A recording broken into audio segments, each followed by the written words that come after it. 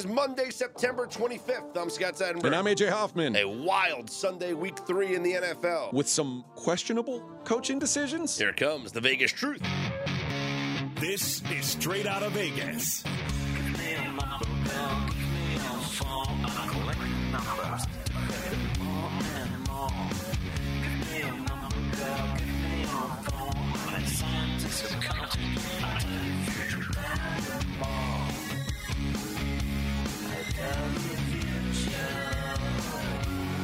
We are Straight Out of Vegas AM, your daily destination for sports conversation with a Vegas lean. Here's what you need to know to start your day. Steelers hold on in a wild one, 23-18 winners over the Raiders. D'Amico Ryans and C.J. Stroud get their first wins. And the Cowboys take their first loss. What is the Vegas lead, Scott? Well, full disclosure, because we're always honest with our audience, it is Sunday night, the 24th. Yeah. As we record this podcast. It is Yom Kippur, which is officially now, sun's down, but I am not going to be working tomorrow, Monday. So I'll be fasting and atoning for my sins as a good Jew that I am. But we got lucky coming in here Sunday night to record because as I pulled up, I saw a car in the parking lot that looked a lot like RJ Bell's car. And lo and behold, RJ is here because you were coming back from the Raider game. Yeah, I got a nice invitation, and I don't go places a lot. There's a lot of hassles, right? I'd rather be home reading, watching movies, whatever. But this was too good of an offer. A guy runs a real estate hedge fund in town, had a box right next to the owner's box. And I'm like, and he's like, the food spread. I go, he goes, I'll pick you up. I said, I'll come. You sold me. I mean, it took a while. Apparently, he was emailing for like 3 weeks. He said, send this to RJ. You're difficult to get a hold of sometimes. That's what I hear. And then his daughter, who's now in college, sent an email to Mary, said, could you please tell RJ this is like, my dad went, and I'm like, what the hell? I should just go to this thing. It was in fact, he's going to come in on Wednesday and talk a little bit about the day. Awesome. On the pod, so it was fun. But boy, this game, when you're at a game, you don't have any sense of what the commentators are saying. You don't really know any. I mean, it's like, I guess you could be on Twitter, but I wasn't like doing that. That decision flummoxed me. I thought the decision to go or to not go for it late. That's the first thing I asked you guys. What's the consensus? And that's the big story coming out of this game. So the Raiders, with an opportunity to come back, they trail the Steelers 23-15 because they were down by 16. They scored a touchdown, got the 2-point conversion, so they pulled themselves within 8 after like 3 tries. Yeah, and then they get the ball down inside the red zone. It's a fourth down situation. First fourth down situation. Yeah. They kick a field goal.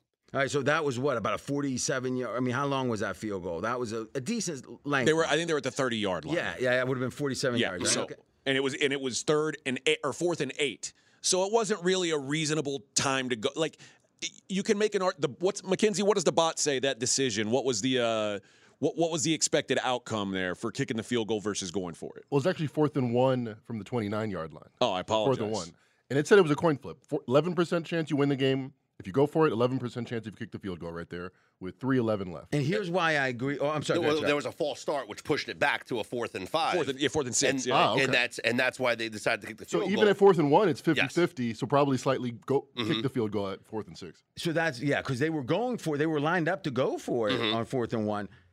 I think that's the strange zone where going for it becomes less smart, because here's why. What is the whole point of going for it?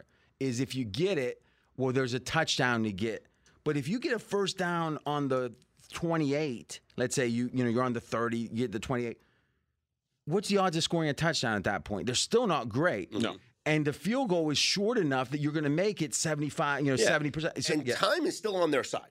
Because at this point, there's over 3 minutes left in the game. You have 3 timeouts. You have the 2-minute warning. So you have opportunities to, when you kick the ball back, it's not one first down for the Steelers and the game's over. Yep. So I understood that decision.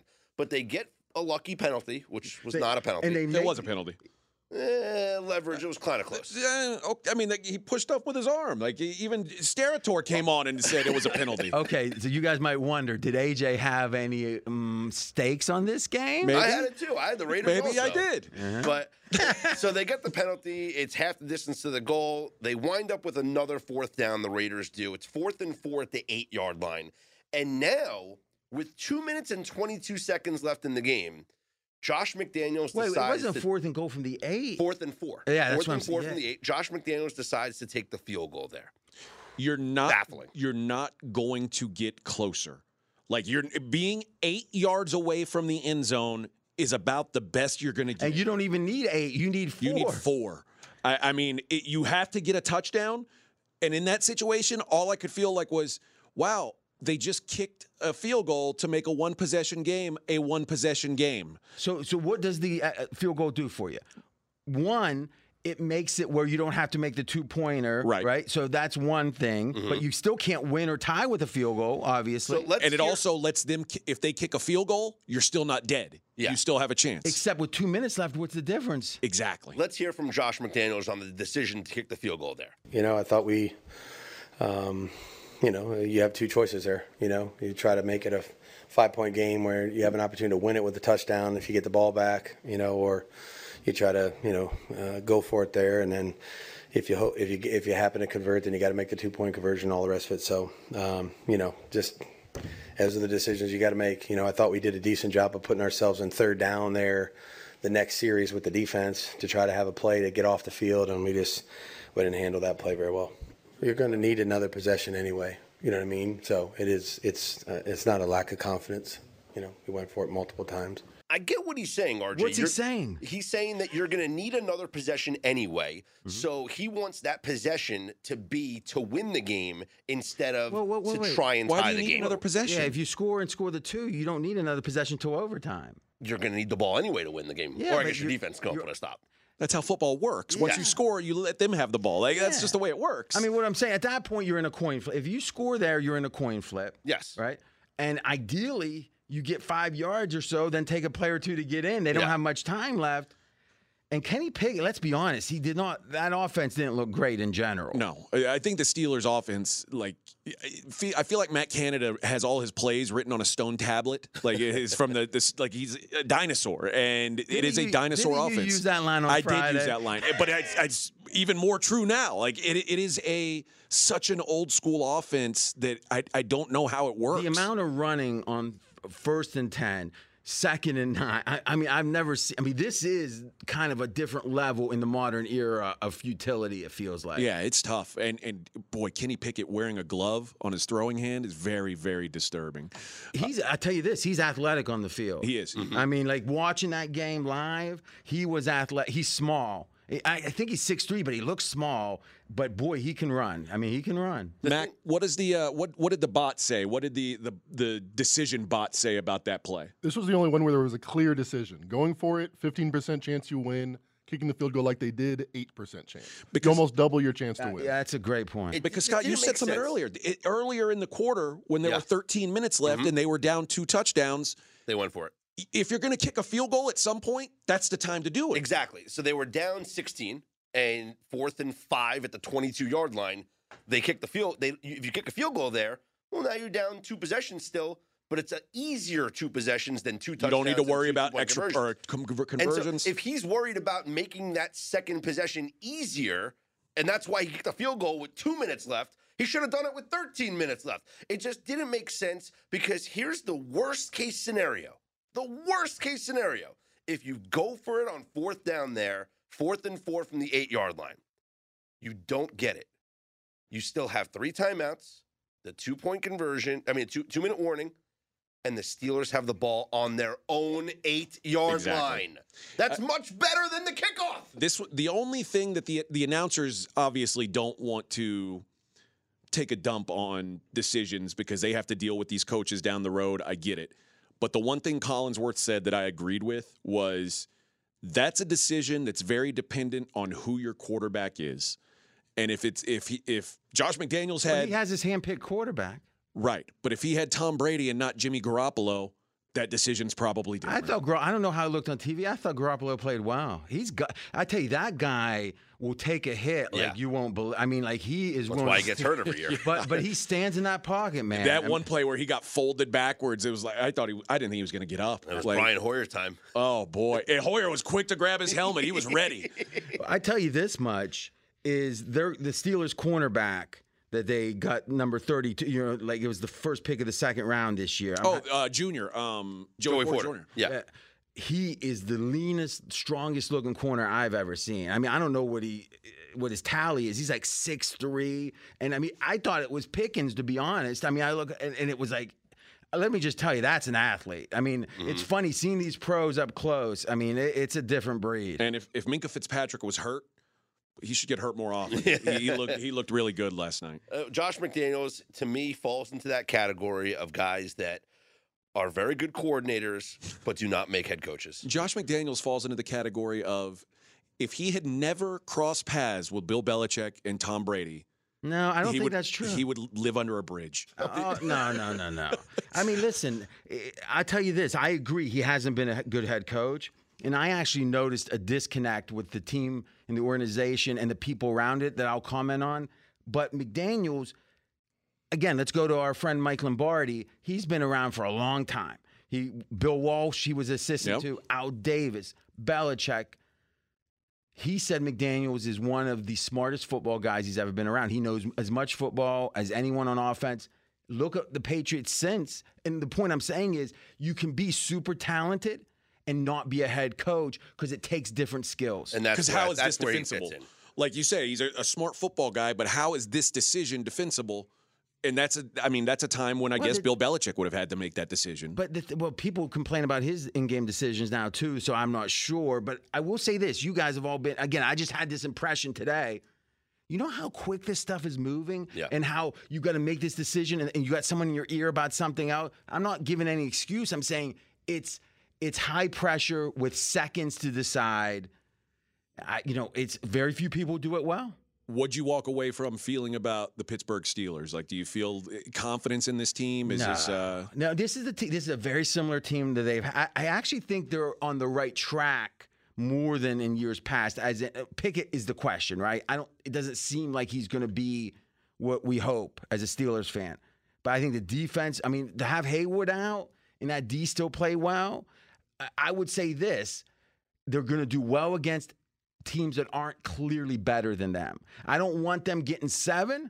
I want them getting 2.5 kind of situation. They asked on the broadcast about the Raiders. They said, are the Raiders a bad offense, or are the Steelers in that category with the Browns, the Jets, and the Cowboys that they're going to make a lot of teams look bad? Like, which do you feel I think they're a top 7 or 8 defense. Okay. And the Raiders, I mean, even watching the broadcast, it's like they brought up the point. They have so many elite pieces. How is this not a better team? I can tell you the difference between the Raiders offense a year ago and now. It's not Jimmy Garoppolo versus Derek Carr. It's Josh Jacobs is not effective right now. Like he was so good last year that it opened up the passing game. And now no one is afraid of Josh Jacobs. Like he had a couple good runs in the fourth quarter, but he did nothing before that. And the Steelers just didn't have to respect it, which I was surprised because the Steelers got gashed last week without Cam Hayward in there. And I thought, man, this is the chance for Josh Jacobs to get rolling. He just never did. They cannot get their run game going. So would you stick to your bet now if the game was going to be replayed, or would you come over to RJ's side? It's probably your side. I mean, again. Well, if it was 3. No, well, yeah. It closed 3. I liked it. I liked it under 3. And this, you're asking me in a moment where I'm so infuriated with Josh McDaniels that, like, I don't want to back him. It's the same reason I couldn't back the Chargers this week. I said they've got the dumbest coach. Now I don't know if they have the dumbest coach. It's a coin flip. You saw the play they made when they. Oh yeah. I mean, Lordy B. Back to the Raiders to finish my point about it. Just generally. The Raiders, and if you guys watched, and I'm guessing you did, Hard Knocks 2 years ago, I think it was, the Raiders were there, if not 3, I'm not sure. And they talked about the Raiders family, how they, better than any other team, have this legacy of if you're part of the Raider family, you're there. There were so many former Raiders around. Except Antonio Brown. He's out of the family. Yeah. Well, you can get excommunicated. Yeah. But they do embrace they're the people they shared that team with, and to me, it's a wonderful thing because for a team that doesn't win, is there a team in the league that's got more committed fans than the Raiders? The Bills. That's the only they're the only one in the conversation. The Bills have won a lot of games. Like if you go back to Marv Levy and let's say back to the first Super Bowl they were in that era where they went in 4 in a row. Mackenzie, you can run this. Go from, what was that, 91? 90, 91, 92. All right. 93. So 90 was the first season. Yeah. Okay. Go from 90 on, just stack by wins. That's all we want. I bet the Bills are right there. No, they're not going to be with the pay, but I bet they're not. I'm going to bet 7th. We'll see. I would bet lower than that. They had a lot of years where they were just 7 and 9. But I've had we'll see. But the point I'm saying is, let's say the Bill. Hey, they called the Bills Mafia for a reason. Yeah. So let's say that. But the Raiders are right there for sure. And to me, there's something about it. Al Davis instilled it, where there's this ethos that you can believe in, be the Raider way. It might not win a ton of games, but there is a Raider way. Yeah. And I was looking at their, they got all the propaganda, but each team does. But they won 3, right? I didn't realize they won it, like I think it was 76, 80, and then 83. Yeah. You know what's wild is because it went between decades. The Steelers won 4, which was the most ever. But look at the Cowboys. The Cowboys won 3, and they had a dynasty, right? 91, 90. But why don't the Raiders have a dynasty from, if you think about it, from 76 to 83, they won 3. It's because it wasn't in the same decade. Maybe. It feels like that, doesn't it? Because I never even thought of it. But anyway, here's what I saw. Josh McDaniels is a my way or the highway, Belichickian coach. Mm-hmm. And he's Carr was the Raider for life. We don't like you. You're out, because you didn't do this. Who knows why? You're gone. It's like this whole culture of the Raiders is about if you're one of us, you're one of us. The Belichick is if you can help me, you're here. If not, I'll see you later. Yeah. It feels disconnected. It feels like McDaniel's not a good fit for the organization. That's what I think. So going back to your Bills success thing, it reminded me of something that this week, one of the guys from StatHead, a baseball writer, put together a chart of NFL standings if it was baseball style, and it was over the last 162 games. Okay. The Bills, where do you think they rank in the AFC over the last 162 games if it was a baseball? So this would be 10 years then? 10 years again. Where do you think they rank in terms of wins? I'm going to say they're high at 2nd. 3rd. Oh, I'm going to go like 12th. They're 4th. Okay. Wow. So the Chiefs, 116 and 46. The Patriots, 109 and 53. Oh, I was thinking 12th in the league. Steelers, 101 and 59. We win. And then it's, Ravens, 94 and 68. Then the Bills, 93 and 69. Okay. The Bills would be a wild card team. They'd be wild. That's wild. In Matt, the NFC. What'd you come up with for the standings? So since 1990, the Patriots have the most wins. The Steelers, number 2. We win. The Raiders, number 24. What about the Buffalo Bills? The Buffalo Bills are 13th. Okay. So that's a little lower than I thought. There must have been some down years in the late 90s. There was. Some Rob Johnson, Doug Flutie years. Didn't they have the longest streak with no playoff games before Tyrod Taylor's game? The last playoff game they were in before Tyrod Taylor's game was the Music City Miracle. So that was 99. So they there was like we haven't been there for like 15 years. We got to get rid of the quarterback that took us there no matter what. Yeah, no doubt. Well, I think they made the right decision, though. The one they got now is all right. He's doing. He my only loss so far on the weekend. Yeah. Oh my gosh! I tell you this. One last thing. I'll be recapping the entire card with Fez. Yep. Taping Monday night, release it Tuesday morning early. But the wise guys, I don't think they're so wise, at least at this point. You look at these line moves. There was humongous money on Washington. Okay, that didn't seem too close, did it? And then you look at the Miami-Denver game. I can't believe it kicked me off the game. Every handicapping point, I'm like, Dolphins kill them. But it was 5.5. I'm not going to play it. I mean, think about it. It was almost touch 7, and then it's just steady money bringing it down. Yeah. I mean, listen, I know it's anecdotal to say one game. You can't say one game. Man, I mean, listen, there was a lot of Houston money, and that was very right. Right. What's going on with that Houston team? I mean, that's you don't see an underdog that big dominate very much. No, but the Texans historically dominate the Jags. Yeah, it's so funny. And they're the one team that got it right at quarterback, I think. Like, I mean, if you could do it over again, I mean, it's a 3-game sample and really 2 for Bryce Young. But that's what makes it interesting. If we redrafted right now, you have to take Stroud over Bryce Young. Stroud's number 1, yeah. But who goes 2? Anthony Richardson. Probably Anthony Richardson. That's what I'm saying. After 5 quarters? I'm not sure. Stroud became the first quarterback in NFL history to have at least 900 passing yards, 4 touchdowns, and 0 picks in his first 3 career starts. 84 QBR Stroud tonight. I mean, it makes you think DeMeco Ryans is onto something, it seems like. And it is so funny. We can sit here all day and talk about these coaches that shouldn't got fired. If you're a good coach, a really good coach, you seem to have an effect on that team right away. And Fire them up, yeah. And the coaches that don't, they're usually not. They might have skills, but they don't. Look at Josh McDaniels. How long are they going to keep losing before we say this isn't one of those guys?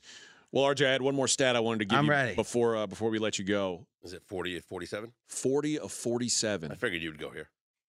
What is this? 40 of 47, the highest completion percentage in the history of the NFL for a game with over 45 pass attempts.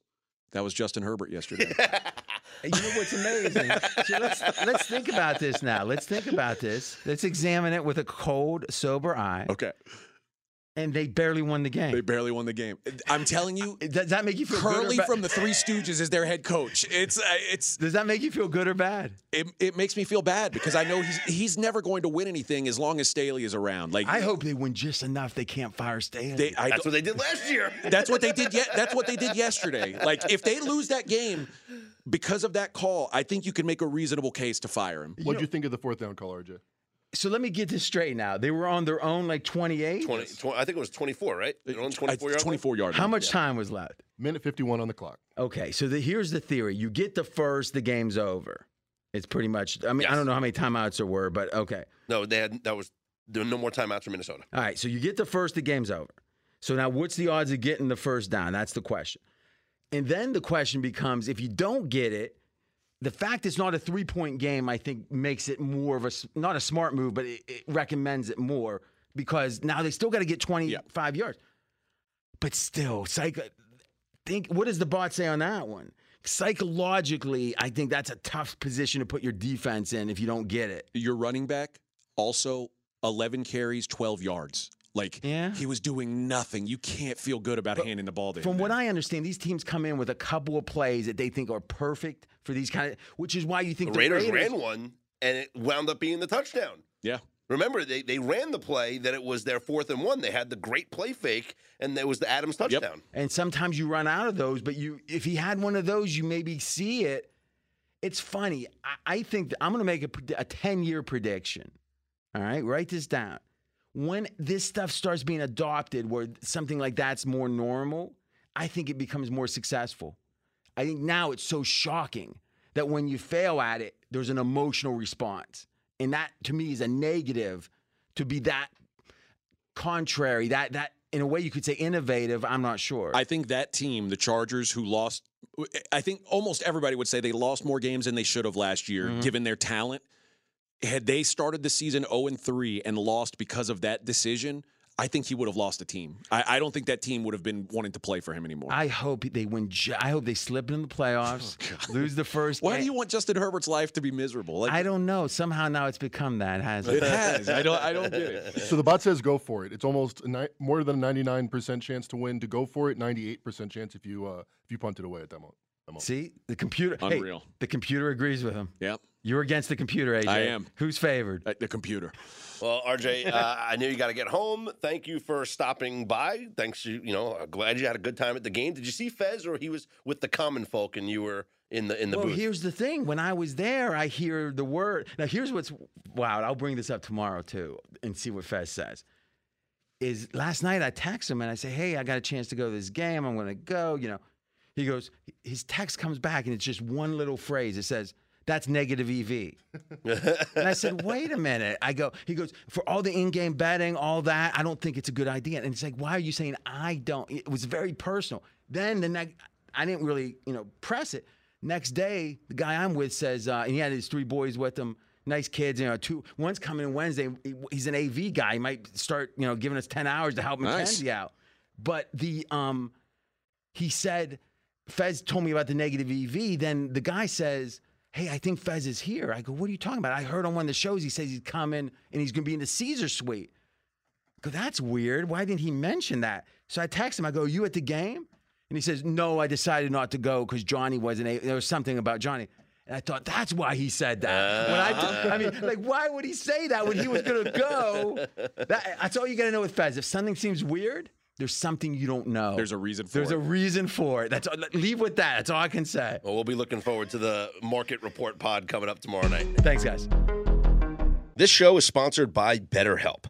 How's your social battery right now, AJ? I know sometimes I get drained, and it could be easy to ignore your social battery and just spread yourself too thin, especially when it comes to social gatherings and maybe just things you're not in the mood for. Well, do you know the right amount of socializing you need to do to keep yourself balanced? Therapy can give you that self-awareness, and you can build basically your routine that reflects what you need personally. Everybody's different in this way.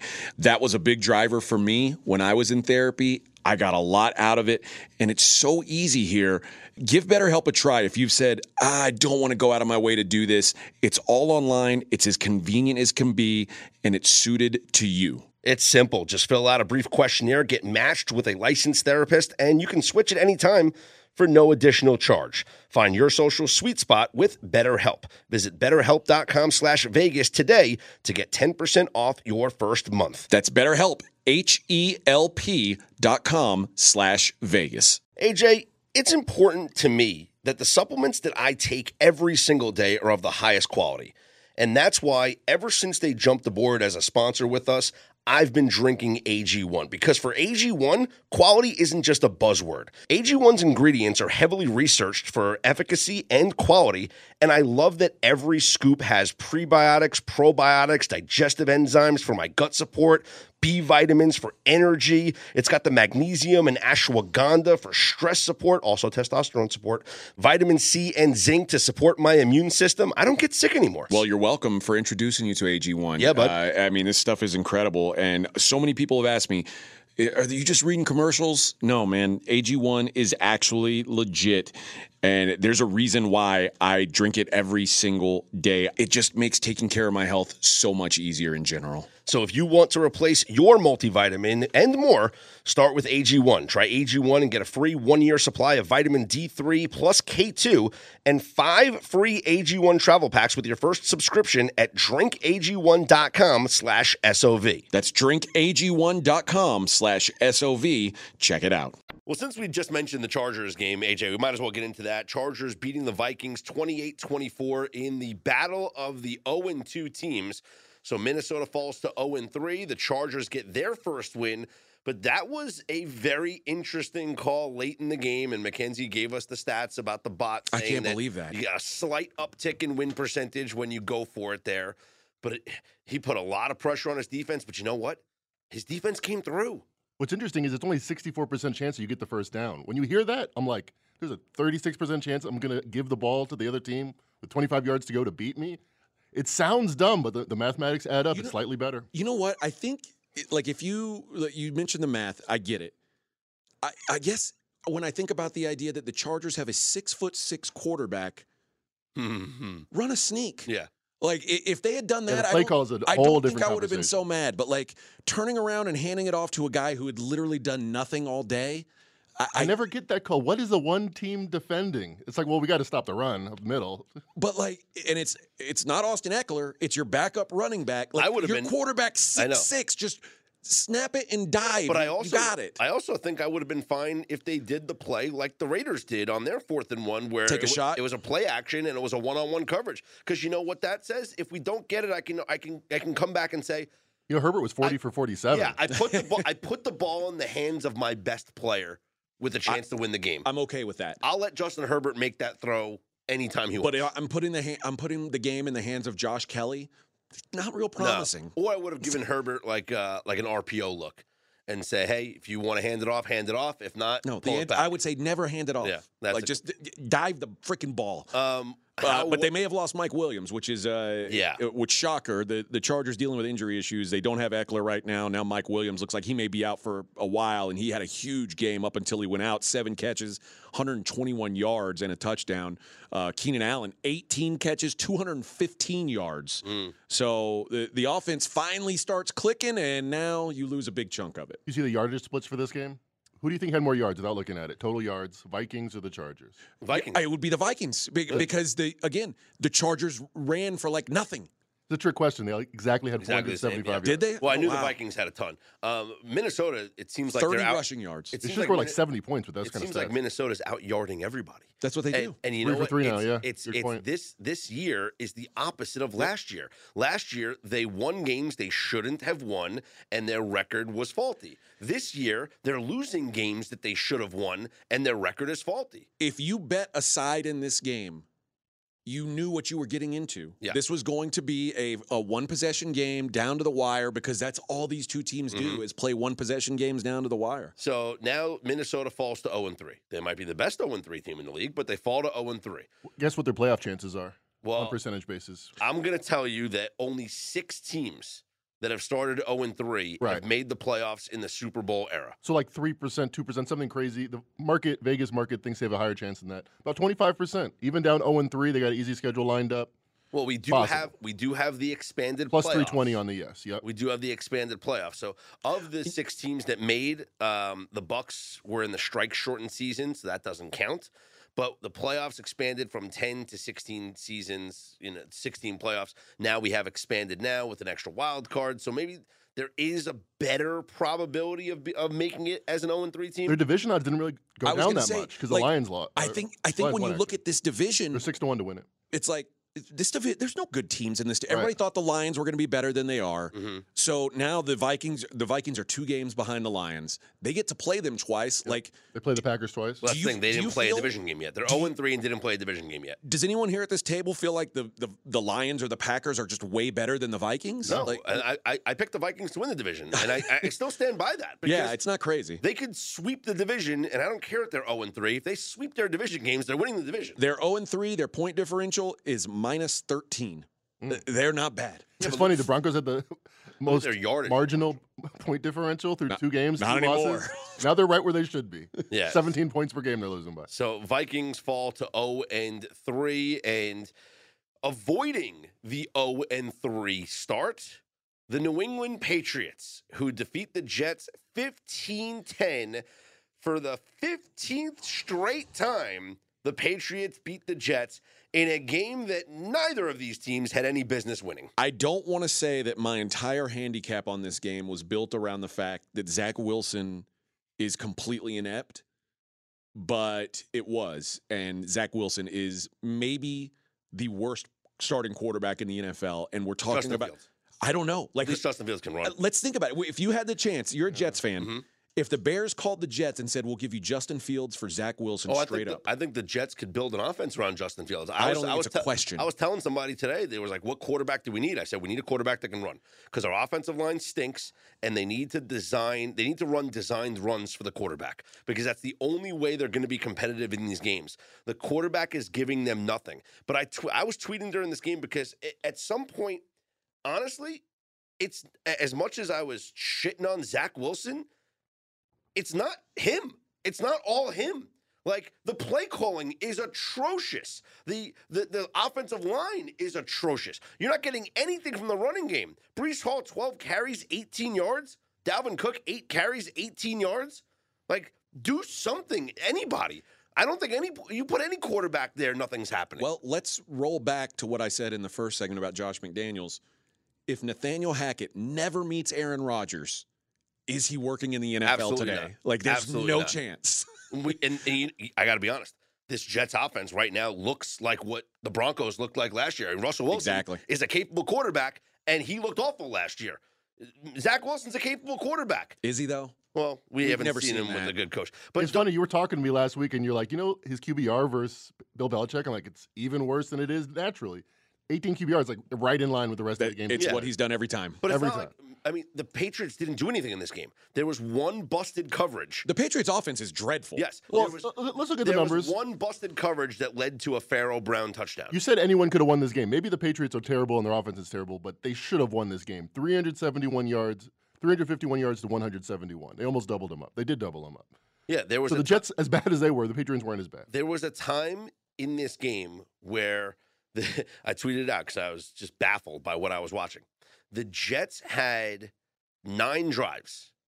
Of their first 9 drives, they had 4 first downs and 8 punts. That's crazy. 4 first downs and 8 punts. After their first 5 possessions, their first 18 plays, the Jets had only 6 yards of offense. If you look at the box score, 10 points is like the best case scenario for those. I got to be honest. The best pass that Zach Wilson threw was the Hail Mary. Yeah. And it went right through Randall Cobb's head. Yeah, he almost had it. He had a chance. That was the best pass he threw all game. Fourth, this is, to me, and okay, this is on the quarterback. It's 4th and 1 in a 3. It's 4th and 1, you're down 5. 4th and 10. He throws a 1-yard pass. He threw the ball to a receiver at the line of scrimmage. Yeah. I don't get this. It's 4th and 10. Well, just chuck the ball down the field. He said that he looked deep and he didn't really like what he looked. Maybe it was a bad decision. Yeah, maybe, Zach. And he said, he only had to beat 1 guy. Well, he got 2 yards and he didn't beat any guys. So you're better off throwing it in the air, trying to get a penalty. Just throw the ball. You know how many penalties we watched in that Sunday night game that would just happen because you threw the ball up in the air? Like, good things happen when you just throw the ball. But the Jets, 3 plays, punt, 3 and out, 6 and out, 3 and out, 3 and out, 3 and out, 10-play drive, field goal, nice. 5 and out, 3 and out, 3 and out, 13-play touchdown drive, 13-10 game. I thought the Jets were going to win this. So since 2018, we've been tracking 2,800 NFL games. 26 of them had yards per play as bad as the Jets. 0-26. It's like 1 in 100 games you'll watch an offense this bad. It's pathetic. And for Robert Saleh to say they're sticking with Zach Wilson, at some point you just need to make a change to inspire your team because no one has faith in Zach Wilson. Garrett Wilson is flipping out on the sidelines. He's animated. This situation has gotten horrific for the Jets, and I don't think it's salvageable. They're going to get walloped by the Chiefs on Sunday night, which, can we flex that game out now, please? No. Like, think about it. Bills-Dolphins it's like a 1 p.m. kickoff. Like, can we flex out so Jets sad. Chiefs? Like, this is awful. But they're going to going to triple overtime at 77-77. Yeah, this is actually, you know what? Like, watch the Jets beat the Chiefs. And like, crazier things have happened. Yeah, like the Cardinals beating the Cowboys. I guess let's transition into that game. Wait, real quick with the Jets. We already talked about the Vikings. Kirk Cousins more of a possibility now with the Vikings 0-3? Well, now they're 0-3. They got to be knocking down some doors, Anybody. right? Just trade for anybody. Doesn't matter. Anybody's better than Zach Wilson. Here's the thing. I think there's teams out there, the New Orleans Saints come to mind. If Derek Carr's out for any amount of time. Apparently, it's not season-ending. Not season-ending. They still have Jameis Winston and Taysom Hill, though. And they get Alvin Kamara. What were you going to say with that? I was going to say, like, to me, the Saints make a lot more sense trying to make a push for a guy like Kirk Cousins. Because the Jet season are over and they have no hope. Okay, good. Yeah. Glad we established that. It's kind of how it feels right now. All right, let's talk about the Cowboys and the Cardinals. And I'll just say this. Maybe people shouldn't have crowned the Cowboys as the best team in the NFL after beating the Jets and the Giants. I think that's very fair. I got it. I bought into it as well. But, numbers are numbers. You want to say they're the number 1 scoring defense. They had the number 1 offense. They were incredible in the first 2 weeks. And it was domination. They played nobody. Yep. Nobody. But they played the biggest market twice, so that gets a lot of buzz. And now they played the team that is supposed to have the worst record in the NFL, and they were outplayed, outcoached, and outclassed from start to finish. Yeah. And it was, again, this was a bad Dak Prescott game. This was a bad coaching game for McCarthy. This was just a bad game. And it felt like maybe they were going to make a push in the second half. And, of course. I lost so much money on Cowboys second half. I don't even want to talk about it. Like, how do they not come back and win this game? I felt so good because that was one of the bets we came to on the Dream Pod this week. And minus 5.5, I was like, I'm playing this right now. And it was minus 10. I had great line. I'm feeling wonderful. They were down 21-10. The Cowboys are losing. Mm-hmm. Oh, my God. I don't even need them to win. Yeah. Just a terrible, terrible showing by the Cowboys. They were down 13-21, driving in the 4th down to go. They were favored. They were favored to win, down 8. The Cowboys had all of the market support throughout the whole game. They never adjusted. I have no idea, like, what. And McCarthy made some asinine decisions as well, because he took, instead of taking the points with like 3 minutes to go in the third quarter, he goes for it on 4th down. Yeah. But then in the 4th quarter, exact same spot, he takes the points. and he goes down 21-16. Had he kicked the field goal before, it might have been a 21-19 game, and then you only need a field goal to win. But I am baffled. You know what? When a head coach also is calling plays for one of the sides of the team, whether it's the offense or the defense, it never works. You have to be able to separate being the head coach and being the one that makes the decisions versus worrying about play calling. So you think a guy like Mike McDaniel, Kyle Shanahan should just have someone else doing? Because obviously they're good at play calling. Why did Mike McDaniel bring in Vic Fangio? To have a guy who has head coaching experience that can help him make decisions. I'm not saying you're wrong. I'm just he felt uncomfortable or not satisfied enough with last season, and it was a genius move. I mean, the Vikings did the same thing. Is a Super Bowl What contender. do you mean? Bringing in Brian Flores. For, when you've got a young, inexperienced head coach, you want somebody on the other side of the ball. Like, obviously, we're talking about offensive head coaches. Mm-hmm. You want somebody on the other side of the ball who's an experienced defensive guy. And Shanahan's a little different now because he's not young anymore.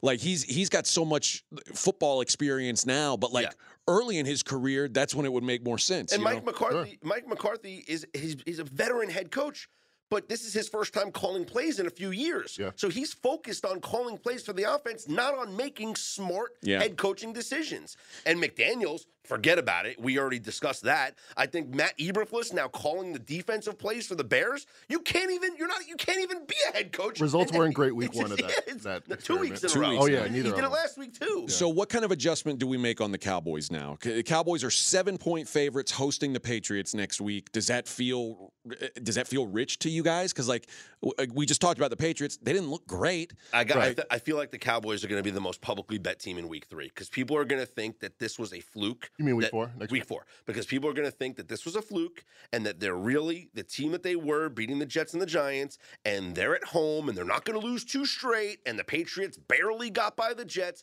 This line's going up. People are going to bet the Dallas Cowboys.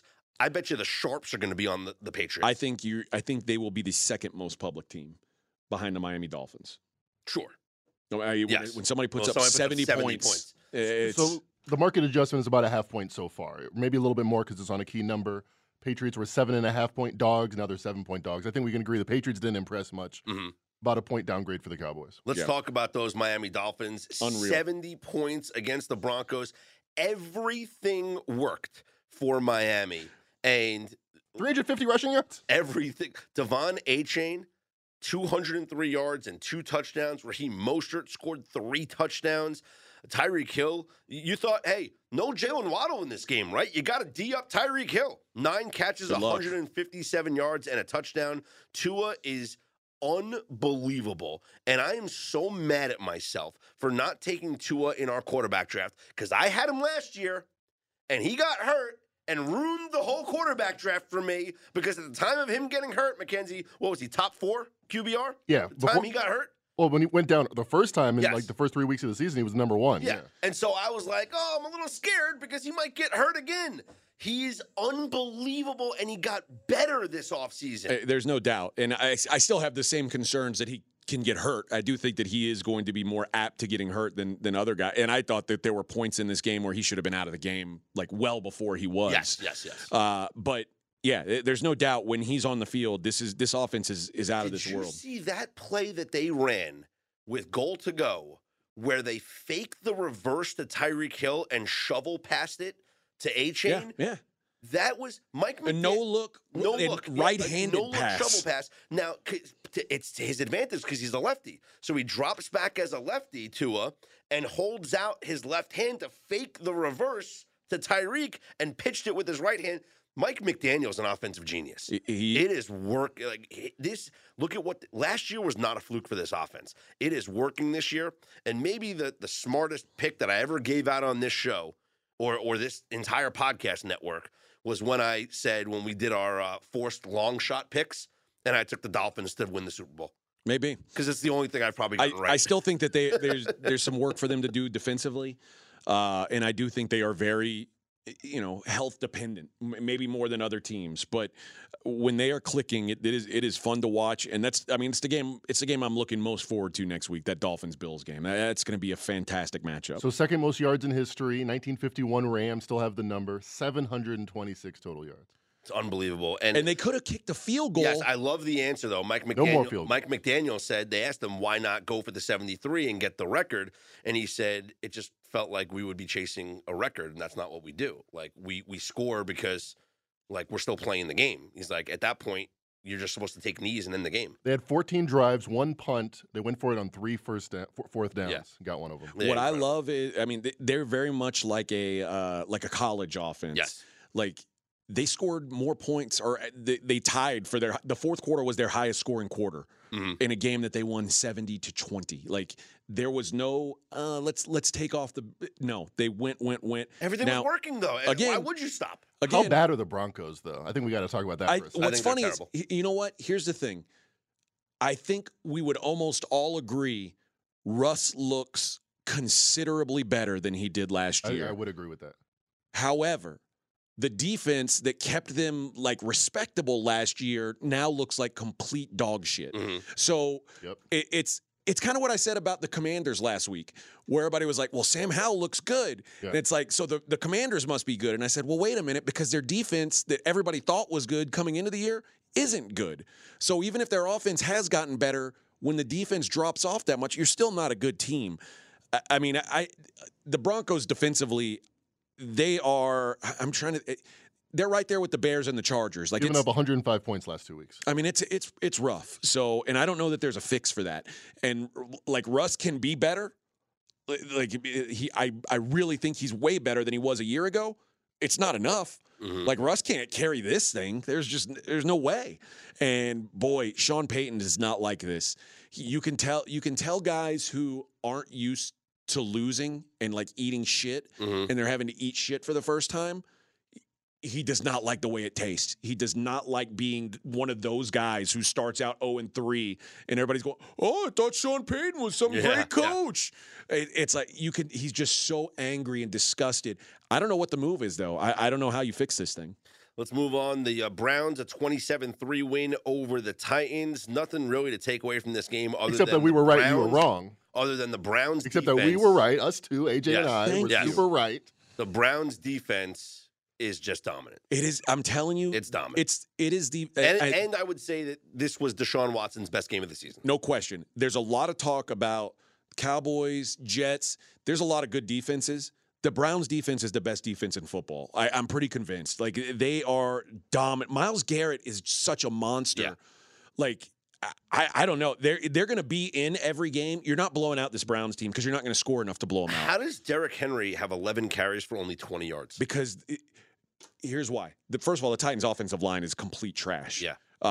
They were missing their guard. Yeah, they had no chance. But it's, again, he's an older guy. This isn't a 24-year-old running back. What do we say? The tread's eventually going to start coming off this guy, and it hadn't happened to him yet. He lasted longer than everybody else did, but he's still an older running back. These things happen. Cleveland got really nothing from any one running back in particular that kind of spread the ball around. I mean, Kareem Hunt ran the ball 5 times for 13 yards, but Jerome Ford, 10 carries for 18 yards. Like, Pierre Strong had, the most rushing yards for them. So it's not like they did anything offensively that blew you away. Like I said, Deshaun Watson played very well. His best game, not arguably, his best game of the first 3 games of the season. Best game as a Brown by far. Yes, but, even last year. But defensively, the Titans were never in this game. Yeah. Ever. Even if Deshaun played like crap, the Browns would have won this game because that's how dominant their defense was. 6 first downs. Yeah. I mean, remember I was talking about the Browns, their defense hadn't allowed a red zone snap through 2 weeks. This is they are a force, an absolute dominant force. Defense. Lions beat the Falcons 20-6 in a game that I'm shocked at the lack of scoring in this game from both of these teams. Atlanta, I thought maybe it was the Lions defense, but Atlanta didn't get anything going offensively, and I thought the Lions would actually score a ton more points than this. I'm surprised that this was such a low-scoring game. Here's where I'm at.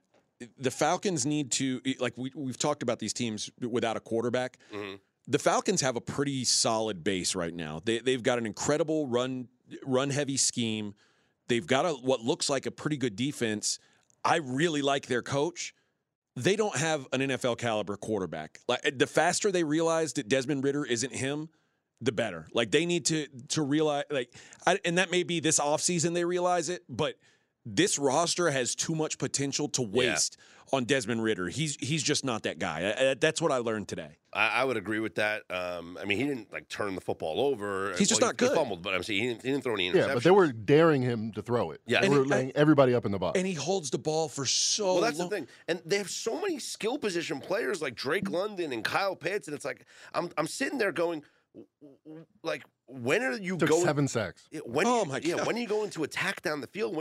You're right. He holds onto the ball way too long. His QBR was lower than Zach Wilson's yesterday. This is the Zach Wilson meter. There's bad, and then there's Zach Wilson. Yeah. Desmond Ridder had an 11.2 QBR. Quarterback news that there's 2 quarterback stories to come out of this game. Packers beat the Saints 18-17. One quarterback story is Jordan Love's pretty good. Was he? Because he stunk for 3.5 quarters. But he makes plays, and when the game's on the line, he makes plays. I think after this game, even though it wasn't his best game, it's arrow up. Yeah, I agree. But that's what he's done in the first 3 weeks of the season is he's making plays for this offense. And the other thing is the Saints, when Derek Carr went down, it was over. They didn't do anything on offense. Yeah, Jameis Winston is clearly a middle of the road, average backup quarterback at this point, and in my mind, I still picture Jameis Winston as probably one of the 32 best quarterbacks in the league. Would I rather have him or Zach Wilson? I'd rather have Jameis Winston. But there's a couple guys that I could say, now I don't know. I don't know what Jameis Winston is. I don't think he's a starting caliber. I'd rather have Taysom Hill. It's not like he threw a big pick though, or he did anything wrong. His numbers looked a lot like Derek Carr. Yeah, he threw for 100 yards. Yeah, not great. But it doesn't inspire confidence in the team. Right, that might have been it. The team kind of just said, and the play calling was kind of very conservative because it's like, hey, we're playing with a lead here. We're up 17-0. And they had a field goal that most kickers make 70% of the time to try to get a lead, and they missed it. And they decided to go away from Will Lutz, though, remember? And they decided to go with the groupie or whatever his name is. So it turns out to not be the right decision. You need that veteran kicker. I said we're going to look at this Packers team about 6 weeks in. And that's when the Packers need to have their decision for next season. They need to know what we're going to do with Jordan Love. And, them smacking around the Bears week 1, I don't know if that can really tell you anything. Mm-hmm. Well, remember, they signed Jordan Love to an extra year. Yeah. So they have him for this year and yes. Well, I meant, long term, whether you're going to draft somebody or not. Usually you don't have a quarterback enter his lame duck year, Kirk Cousins. So, I meant more, do we find a quarterback of the future or do we re-sign Jordan Love long term? I think that decision is going to be made this offseason. Yes. Ideally, they would want that decision made. A bad scenario for them is if he's just good enough where they want to see him what he does in the next year. And right now, I think he's probably, if the meter is one way or the other, he's probably on a 6 out of 10. So he's on the right side of keep him. But it's close. But I mean, had they lost this game, you could argue the other side. Because if they'd lost this game, it would have been a close loss to the Falcons, close loss to the Saints, and you beat the Bears, who might be the worst team in football. Yeah. So how do you really take away from that? But I think we're going to learn a lot about him in this Lions game. And I think the division games, how they do in these division games. Yes. How are you going to do against the Vikings? How do you do against the Lions? That's what you're going to be judged on, I think, at the end of this season. The Bills beat the Commanders 37-3. Fez said Washington wins outright. He did say that, huh? Sam Howell had. He said Washington's defense. He said Sam Howell's good. Sam Howell is good. 4 interceptions. Is that good or not game. Very good? And you know what? When I said earlier, he won 2 super contests. Fez got this one wrong. When I said earlier the Browns are the best defense, I think maybe their biggest competition is Buffalo, and that defense was Sam Howell didn't have a chance yesterday. That was a championship level performance, and really. I mean, even go back to week 1, the game that they lost against the Jets, the defense was great. Yeah. Their offense just sputtered. So far, the Bills look like they were deservingly one of the 2 or 3 top teams in the Super Bowl odds coming into this season. You've given up less than 30 points or right at 30 points through 3 games, and you've got Josh Allen playing quarterback. In the last 2 weeks, we've really saw Josh Allen turn back into Josh Allen. You see the confidence again. The numbers weren't wowing yesterday in this game, but I think his QBR was in the 90s. Yep. He didn't do anything wrong. And I think that this is a team with an up arrow. I say that, and now they're playing the Dolphins again in what I think is one of the bigger games of the season so far. Texans beat the Jaguars 37-17. And all I can say is what is up with the AFC South?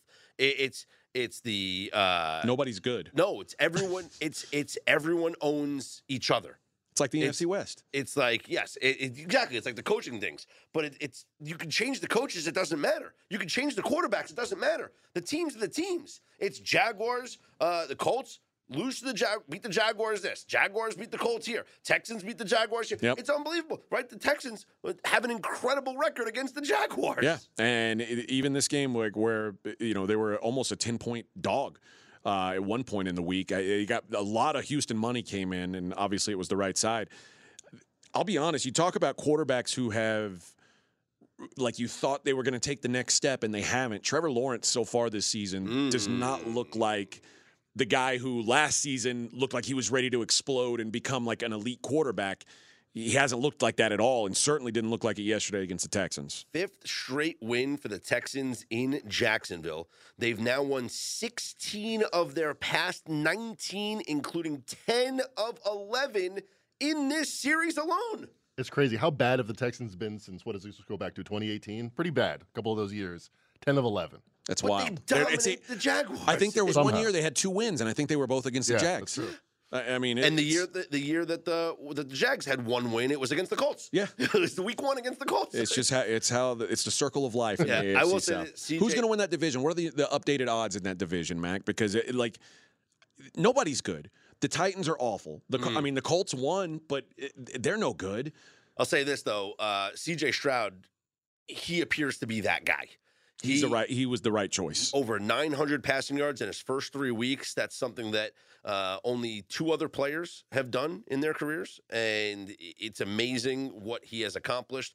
First quarterback in NFL history, over 900 passing yards, 4 touchdowns, 0 picks in his first 3 career games. The Texans needed him to be a success, but even more importantly, I think the Texans took so much heat for making that trade in the draft. What they got was now, I mean, this is 3 weeks in. I think they got the best quarterback in the draft. Looks like it. And I think they got the best player in the draft. Will Anderson is an absolute nightmare. He blocked it. The field goal he blocked yesterday? You don't just bust through field goal coverage units like that. Yeah, exactly. Like it looked like that. Like they had. I mean, they were shoulder to shoulder, and he made it look like they had wide splits. Like just walked through them, and volleyball swats the field goal.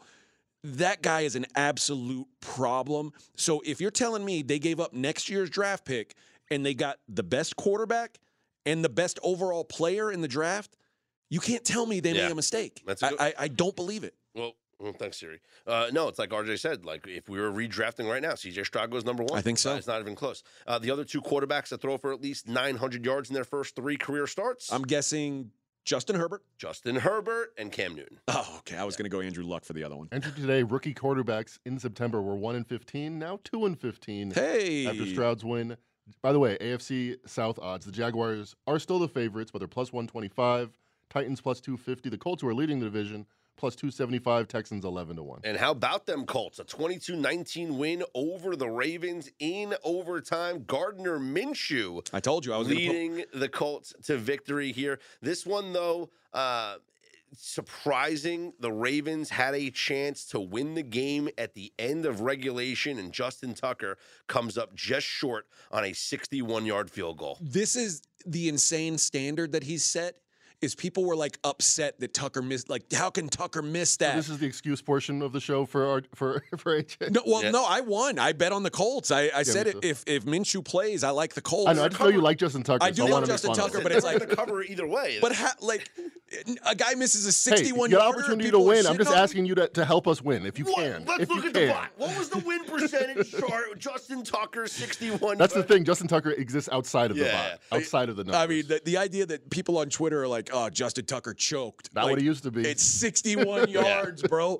Most people don't ever get asked to kick that. But you know what, AJ, you made a good point when you were talking about Zach Moss, how he has given them a running game. 100%. And that was the difference in this game, because this was one of the games that had weather, the remnants of Tropical Storm Ophelia. We had previewed this when we talked about when we previewed the games. We had said weather could be a factor.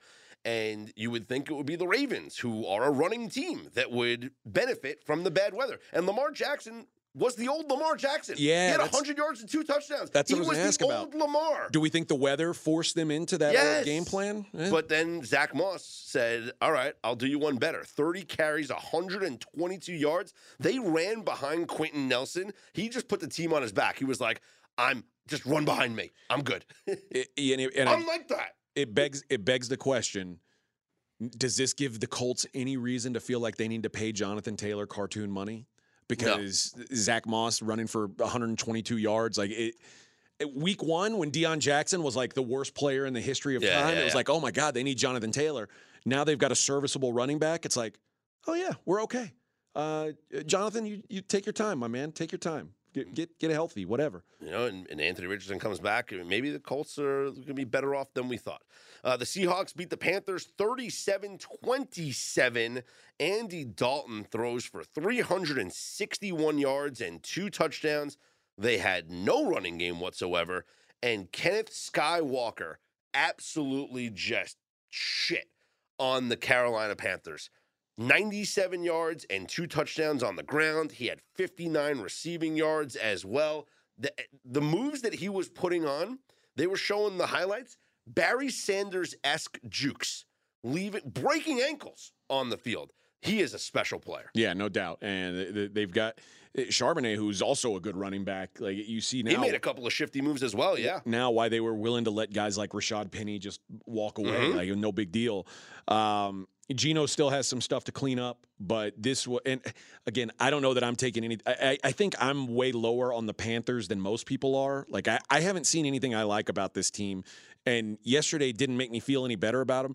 One of the things I hate the most is I think their offensive line is terrible, and I think they had like 1 million false start penalties yesterday. And I get it's loud in Seattle, but like when the same guy's getting called for a false start 2 plays in a row, that's a problem. That's not ideal. Yeah, it was Andy Dalton could not hear the plays. It was definitely a home field advantage there, and probably a good game for Bryce Young to miss. If you had to sit one out, it's probably the right time. One final game that we haven't touched on yet: the Chiefs a 41-10 win over the Bears. Nail biter. The biggest story to come out of this game: it's confirmed. Taylor Swift and Travis Kelce are a thing. Yeah, Just because she was sitting next to his mom and then going freaking crazy. And then they were seen exiting the stadium together. Were they holding hands? They were walking next to each other. But you know what she did do? What? They went to a restaurant.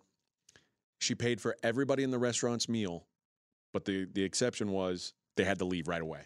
She literally bought out the restaurant. Is this true? That's true. She bought out the restaurant? Bought out the restaurant. Well, that's what rich people do. They buy out the restaurant. And her and Travis Kelce sat down. Kanye West-esque move right there. Sat down and had a meal together. So they showed her nonstop on the broadcast, and of course, they got Kelce the touchdown. Mahomes said that he was nervous. All the Swifties wanted him to get a touchdown.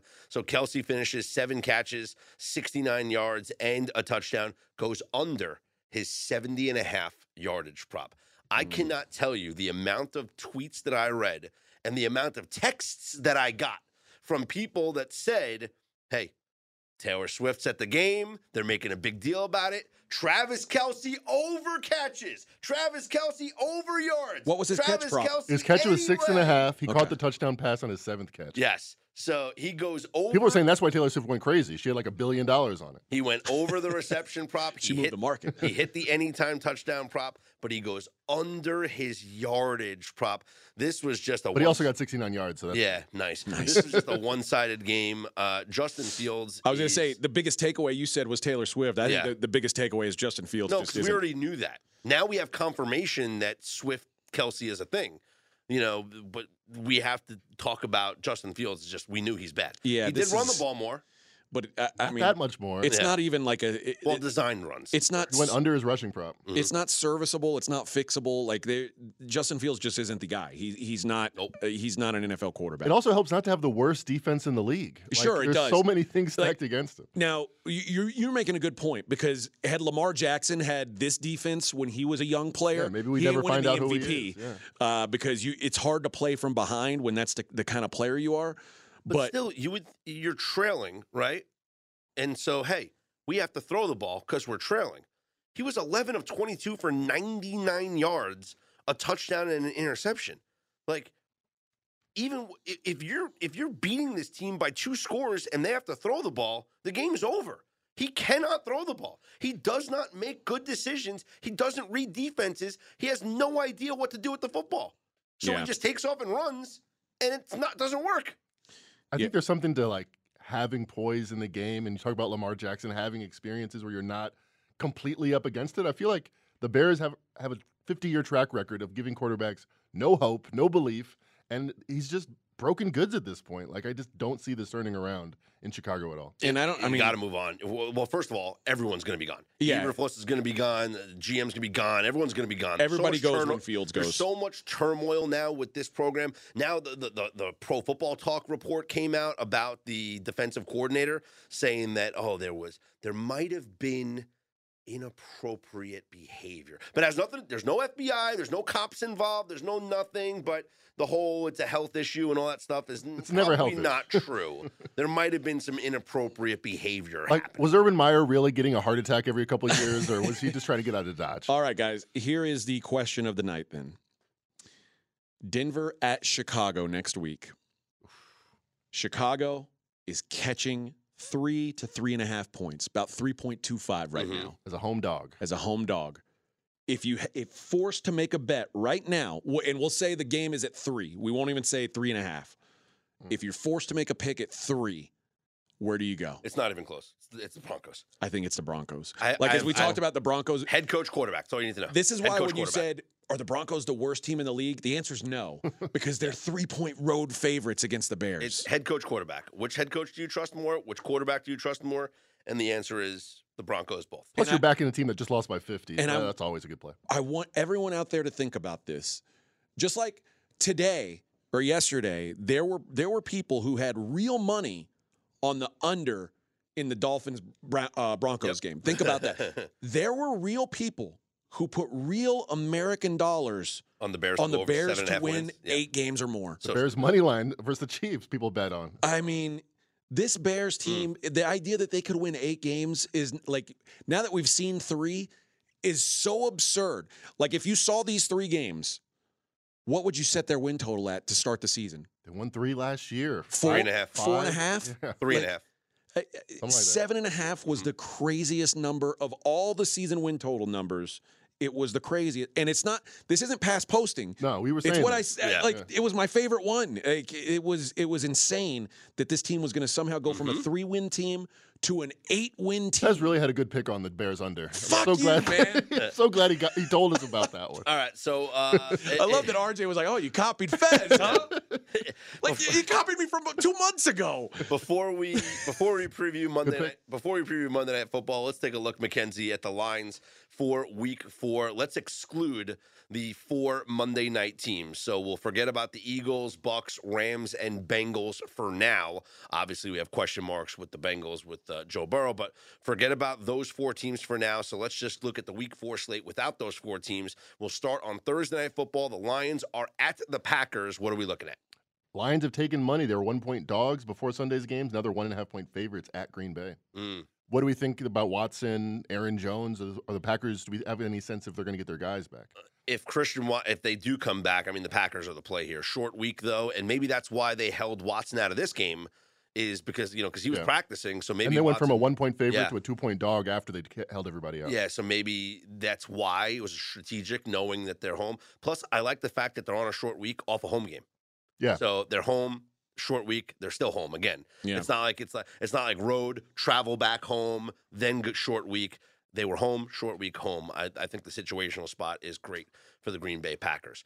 Falcons at the Jaguars. This one, our first international game of the season at Wembley Stadium in London. The Jaguars of London. What do we have here?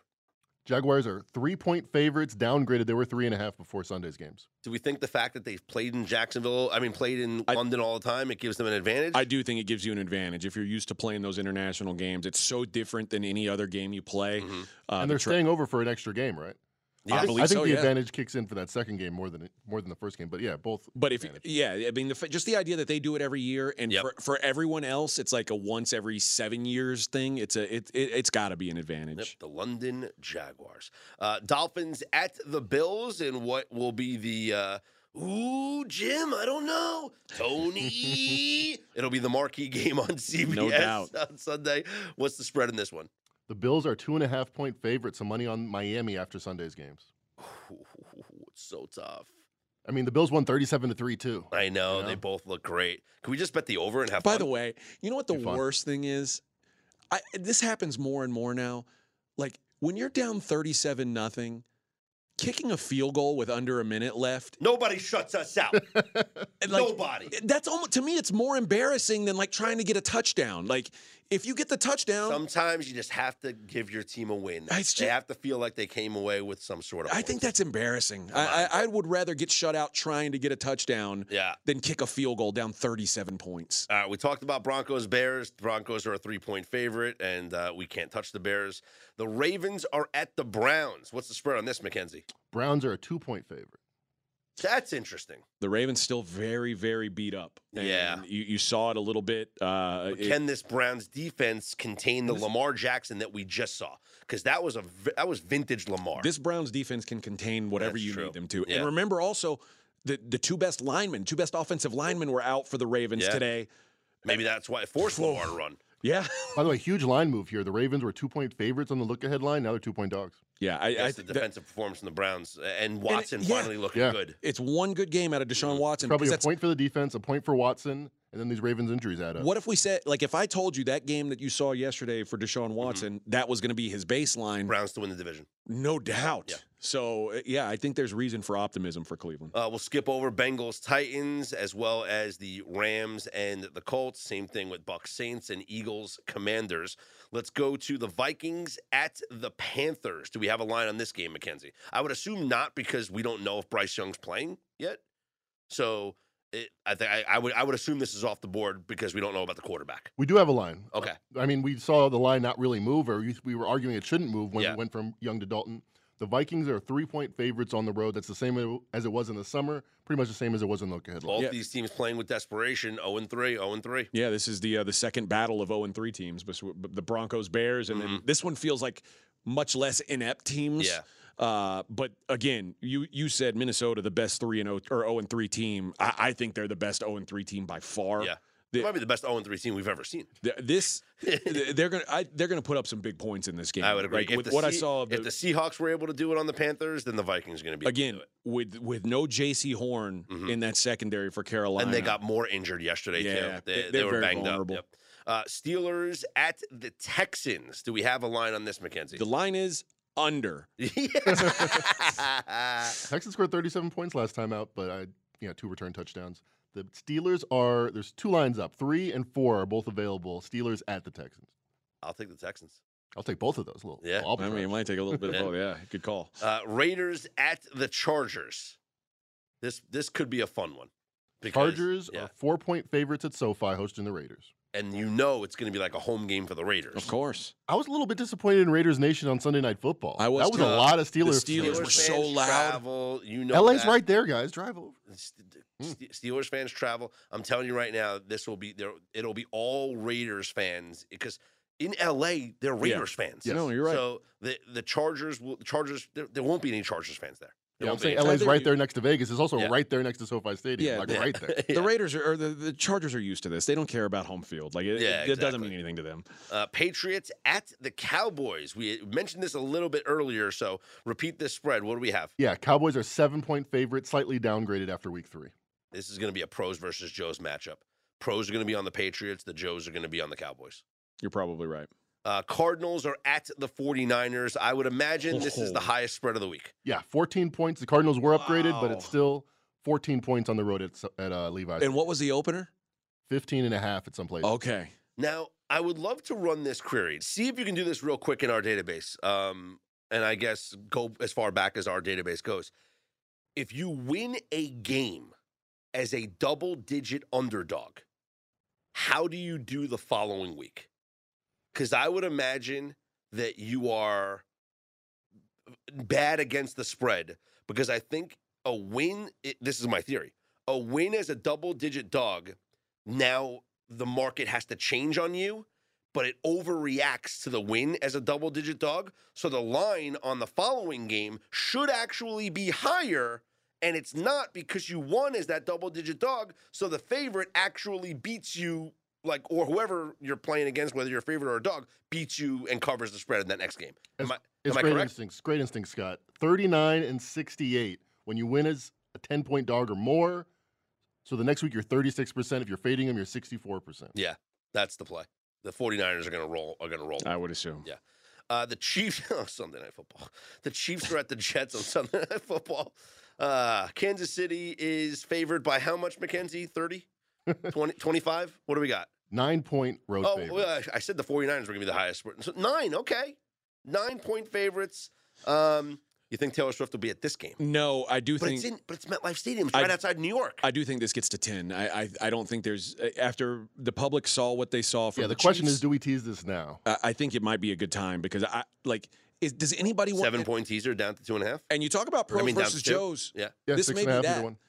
Nobody wants to bet on the Jets right now. No. But if it gets to 10, that's probably going to be the right side. I bet you right now the NBC execs are desperately trying to get in touch with Taylor Swift's people because if she halftime show. No. Well, forget about that. If she's not at that game, they got nothing to talk about. This game's got no juice.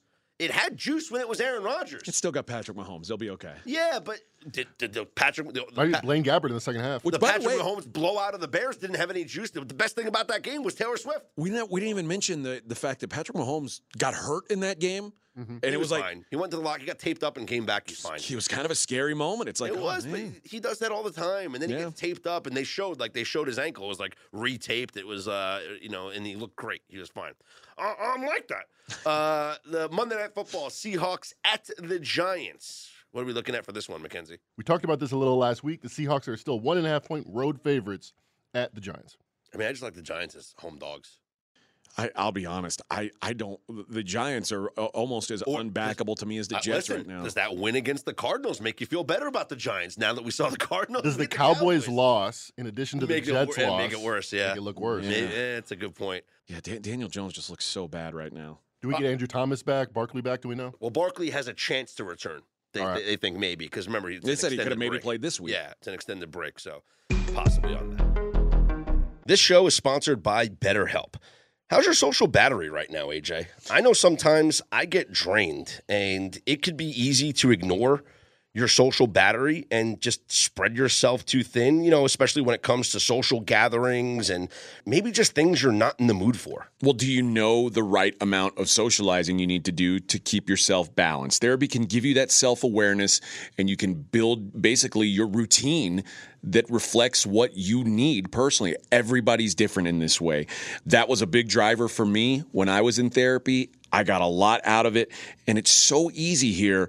Give BetterHelp a try. If you've said, I don't want to go out of my way to do this, it's all online, it's as convenient as can be, and it's suited to you. It's simple. Just fill out a brief questionnaire, get matched with a licensed therapist, and you can switch at any time for no additional charge. Find your social sweet spot with BetterHelp. Visit BetterHelp.com/Vegas today to get 10% off your first month. That's BetterHelp, HELP.com/Vegas. AJ, it's important to me that the supplements that I take every single day are of the highest quality.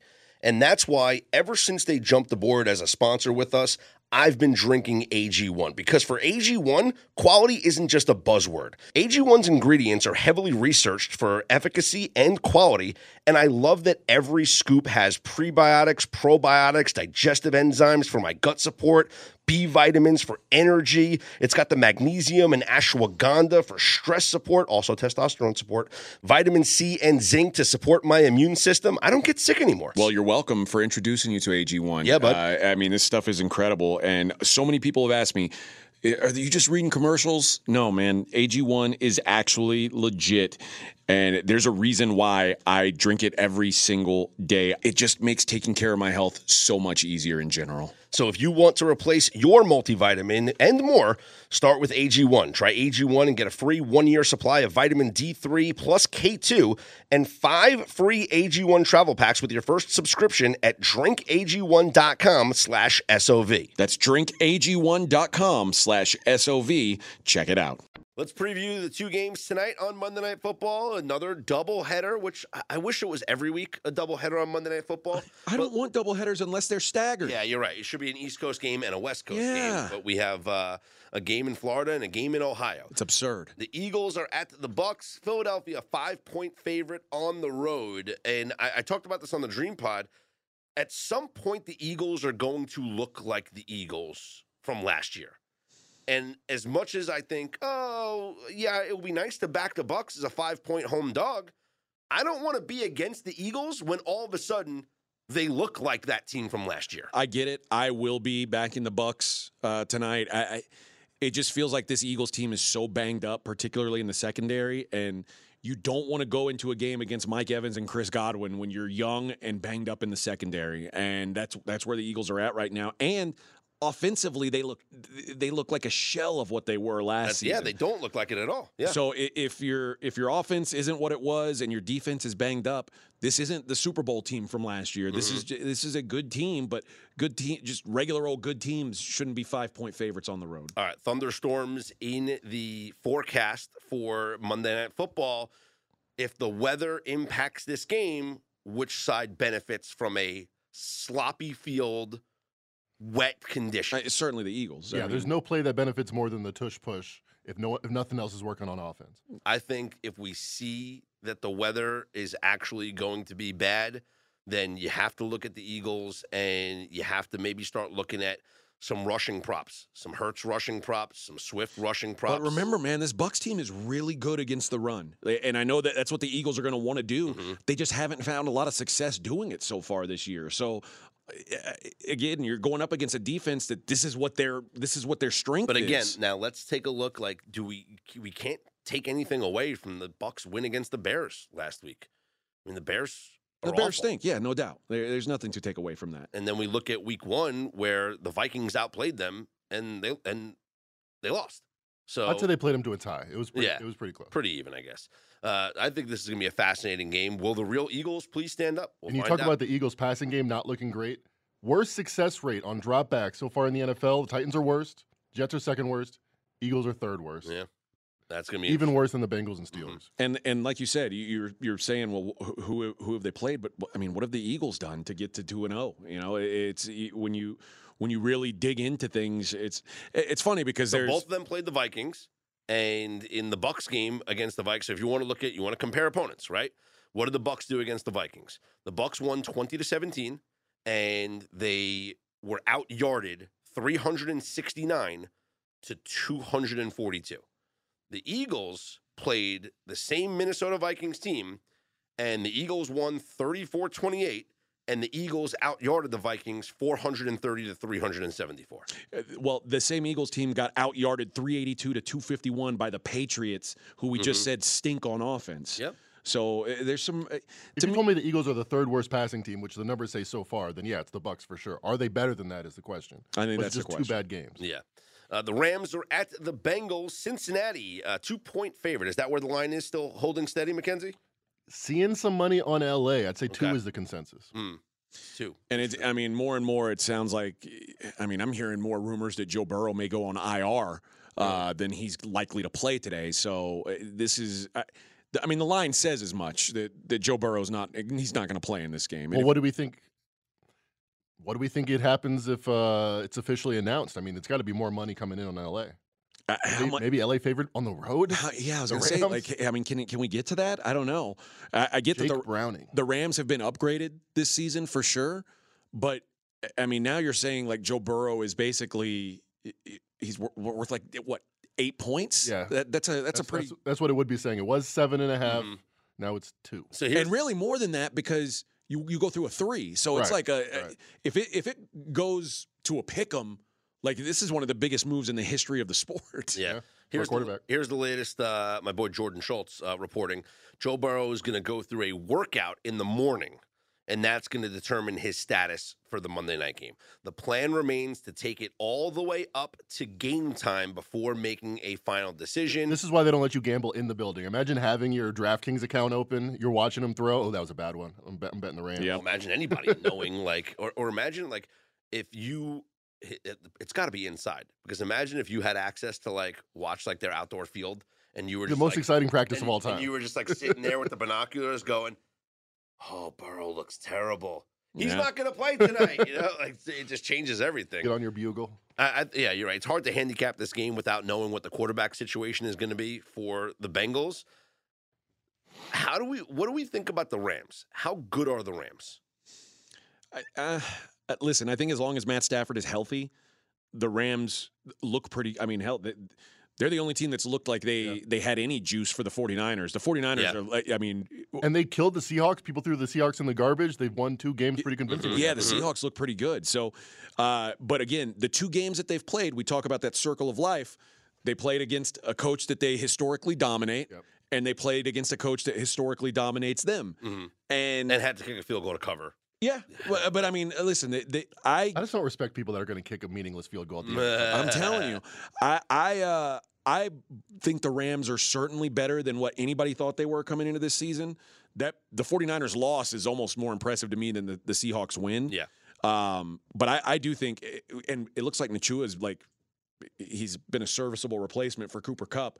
And Tutu. Yeah, was great. So until Matt Stafford gets hurt, I'm going to say they're pretty solid. And I don't know. I kind of like the Rams +2 here. I also kind of like, I know it's gone down, obviously, but to me, the under is a better look than trying to take a side and hoping that Joe Burrow plays or doesn't play, because if Joe Burrow plays or doesn't, I'm still going to like the under in this game, because I don't believe if Joe Burrow plays, I don't believe he's going to be effective. If you got the Joe Burrow you got the last 2 weeks, they're not putting up 30 points.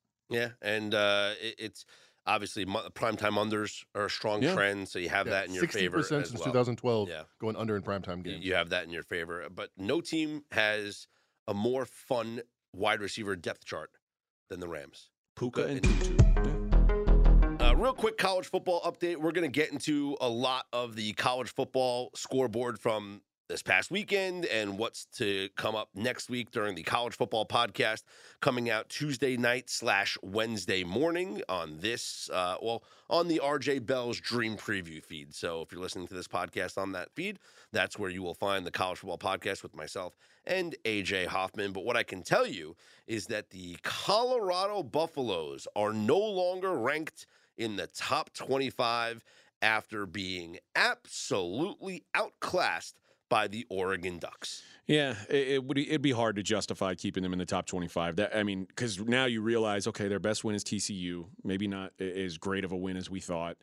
And when they got in there against a legitimate top 10, 15 team, they got their doors blown off. And you see it in the number against USC next week. You see the market, which I thought made an extreme over-adjustment in Colorado's favor, is now making an extreme adjustment the other way.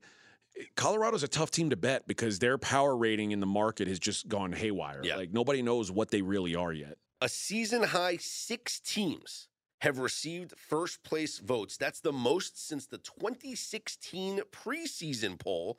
Georgia is still number 1, but they only have 55 first-place votes out of a possible 63. Other teams getting first-place votes, number 2, Michigan. Number 3, Texas, got 2 first-place votes. Number 4, Ohio State. Number 5, Florida State, after their win against Clemson, 3 first-place votes. Number 6, Penn State did not receive any first-place votes, but number 7, Washington got a first-place vote. USC down to number 8 in the nation. Yeah, think about that. You win a game, you drop a few spots. It's pretty wild. Florida State beat Clemson, dropped in the polls. Yeah, and right now your co-favorites to win the Heisman Trophy, Caleb Williams and Michael Penix at 4-1.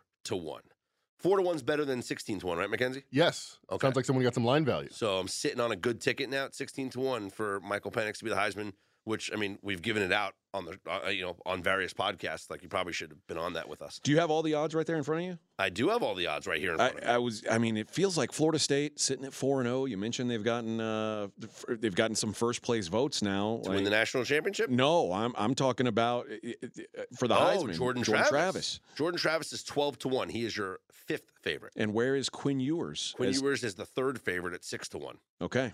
Bo Nix, your fourth favorite at 10-1.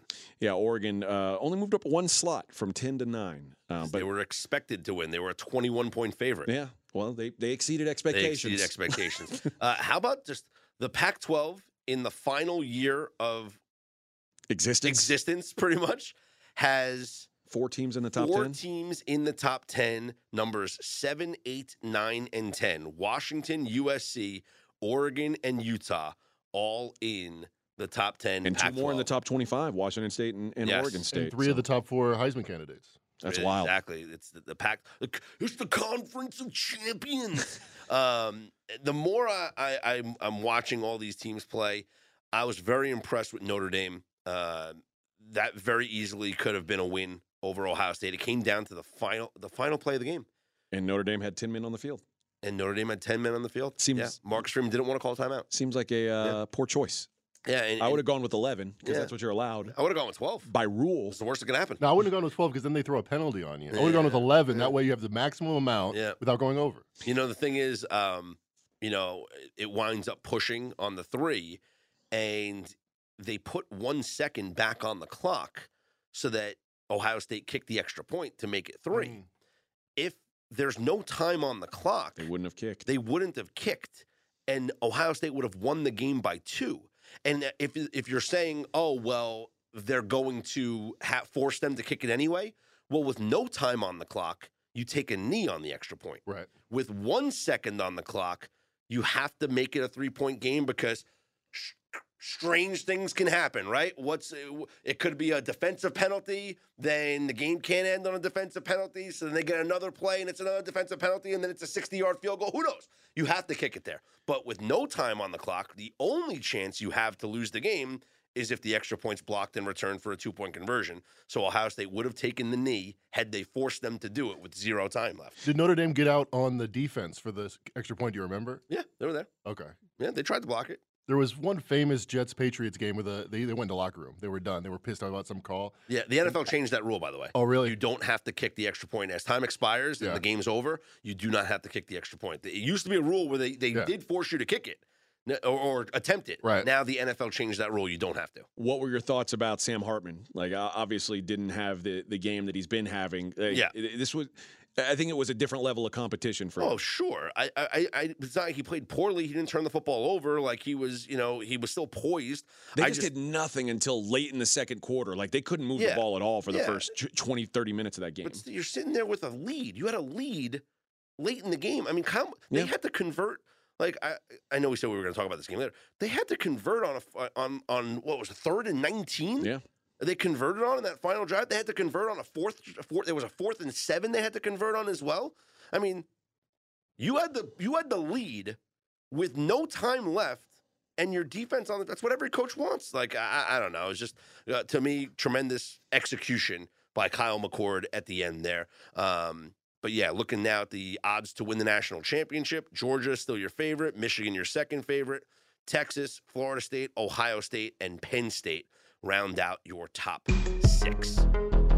What a difference a weekend makes in Major League Baseball, especially when it's the final weekend, essentially, of the regular season. 6 games left for the majority of teams across baseball. And after this weekend, here are your standings. The Baltimore Orioles, fresh off 2 straight wins, are in first place in the American League East, 2.5 games up on the Tampa Bay Rays. The Texas Rangers, on the heels of a 5-game winning streak. I thought the Rangers were done and buried. They looked like they were. A 5-game winning streak for the Rangers. They are now 2.5 games up on the Astros for first place in the West. The Mariners are 3 games back. Seattle does now have 3 games against the Astros and 3 games against the Rangers to end the season.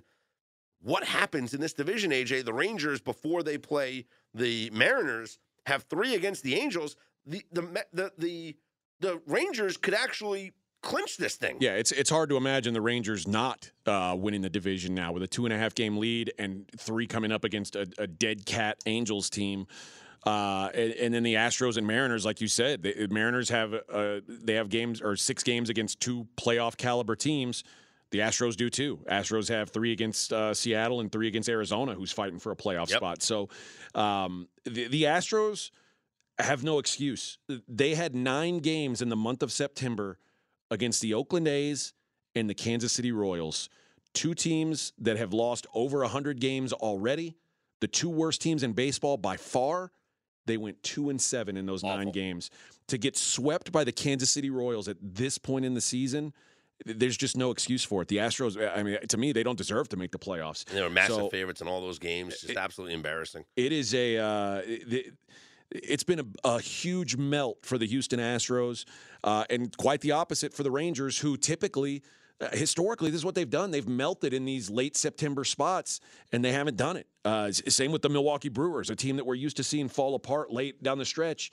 Looks like the Brewers are going to, like the Cubs have screwed things off worse than the Brewers could. So Rangers have put themselves in a really good position now.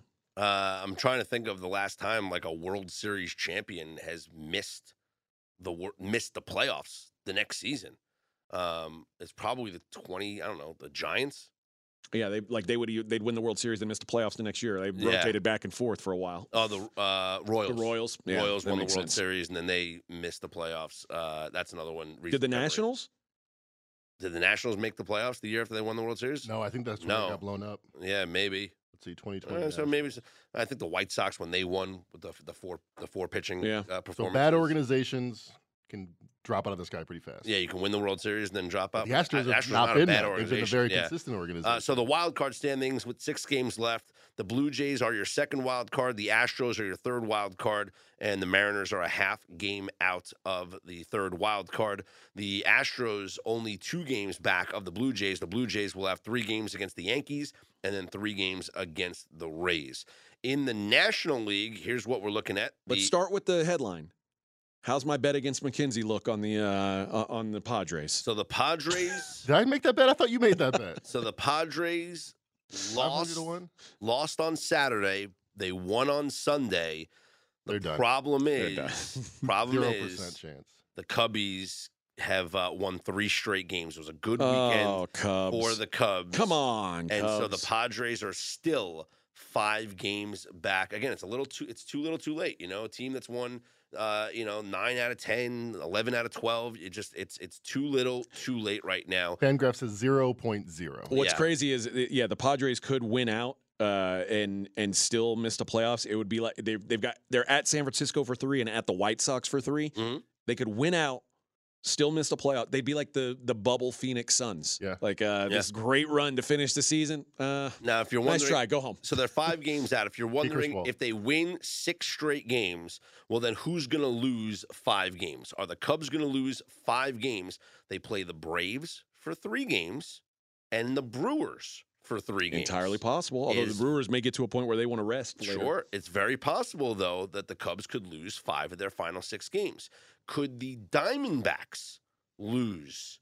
They have to finish their series. They have to finish their series with the Yankees first, and then 3 with the White Sox, 3 with the Astros. No, they're not losing. I do not think that they're going to lose 5 of their last 7 I don't think the games. Padres are going to win 6 games in a row. I'm just going to say it. Oh, how dare you. Only 5 of their last 6. What's going to happen? Yeah. They're going to win until they're eliminated, and then they're going to lose. Yeah. Well, here's what the race you're looking at now for the wild card. Diamondbacks are a half game up on the Cubs for the second wild card. The Marlins are 1 game back of the Cubs for the third wild card. The Reds still alive, 2.5 games back of the Marlins. The Marlins schedule, I told you the Cubs schedule. The Marlins will play the Mets for 3 games and then the Pirates for 3 games, all on the road.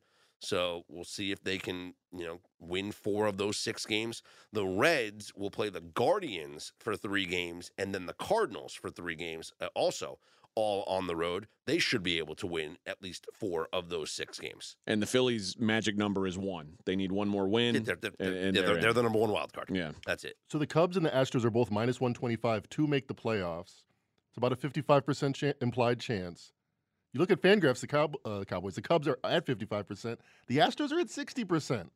Just by those numbers, I have a 5% ROI on the Astros. Unless there's a psychological reason, we think they're tanking right now. I mean, they are terrible in September. They're 3-7 in their last 10. What do you guys think? You know baseball. I just think because the Astros also have a chance at the division, not just a wild card. Yeah, Right. And the because Cubs have no chance because to me. they're playing the teams that they're chasing. So you agree with the 60%? I kind of like the minus 125. Yeah, because the Astros are playing the Mariners, and then the Mariners are playing the Rangers. So it's like the teams are they're going to cannibalize each other. And the Cubs, all the Astros have to do is beat the Mariners, and that's it. The Astros are in the playoffs. Then forget about the division because the Mariners are a half game back of the Astros in the wild card. If the Astros sweep the Mariners, or the other way around, if the Mariners sweep the Astros, then that team's going to be in the playoffs. It's going to be one of those two.